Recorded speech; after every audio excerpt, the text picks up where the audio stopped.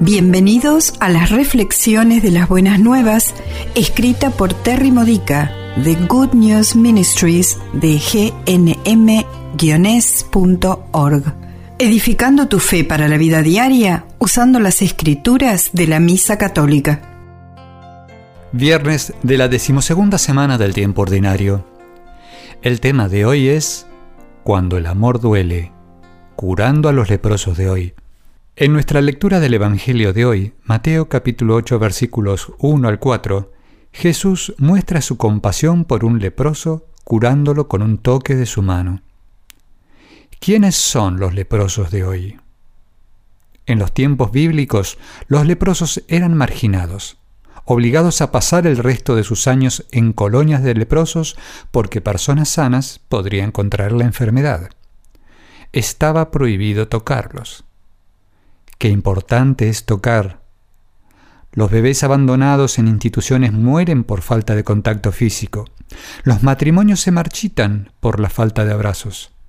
Los niños crecen con baja autoestima por la falta de cuidado físico. Jesús sabía lo importante que es tocar. No solo sanó la piel del leproso, también sanó su espíritu, dándole lo que necesitaba más, contacto físico humano. ¿Quiénes son los leprosos en tu vida? Es decir, la gente que necesita tu toque de sanación pero que te rechazan. Propongo que sean los adictos que conoces. Puede ser cualquier tipo de adicción, incluyendo las más sutiles. El síntoma principal es que son difíciles de amar porque nunca hacen el esfuerzo suficiente para cambiar. Constantemente nos causan más dolor que cualquier otra persona. ¿Qué es lo que más necesitan los adictos, leprosos? El toque sanador del amor, que es el don de la misericordia para aquellos que no lo merecen. Jesús los ama incondicionalmente y quieren que nosotros hagamos lo mismo.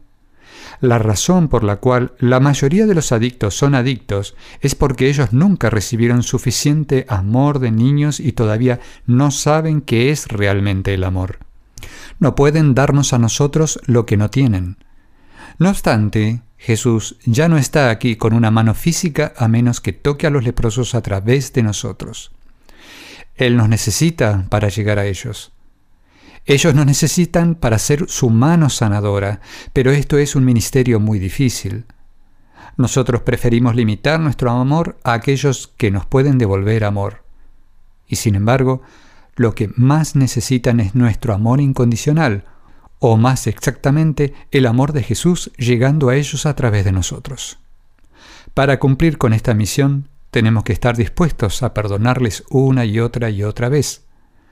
No saben cómo recibir nuestro amor. Incluso no saben reconocerlo. Así que tenemos que persistir y perdonar hasta que finalmente, por fin, nuestro amor se abre paso y comienza la limpieza. Y cuando recaen en su antigua lepra, les perdonamos otra vez. Nuestra insistencia en el amor, cuando se combina con la insistencia de señalarles las otras manos sanadoras de Jesús, como doctores y terapeutas, a su tiempo los llevará por el buen camino de la limpieza total que Jesús desea darles, aunque algunas veces no sucede hasta el momento de su muerte. Recuerda, haces un importante servicio con Jesús cuando actúas como su mano sanadora. Y es uno de los ministerios más difíciles en la tierra. Si realmente queremos ser buenos cristianos, tenemos que decir sí a este llamado.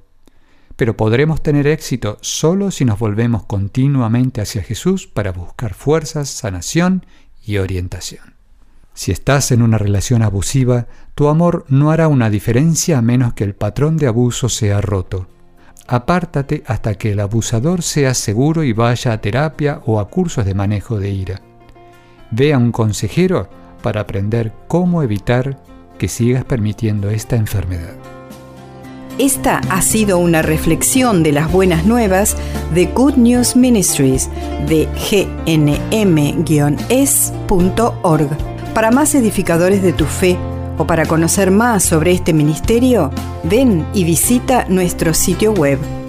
Encontrarás reflexiones para recibir por correo o por mensaje de texto, retiros en línea, recursos de oración y mucho más para ayudarte a conocer el amor del Padre, para acercarte más a Cristo y ser lleno del Espíritu Santo.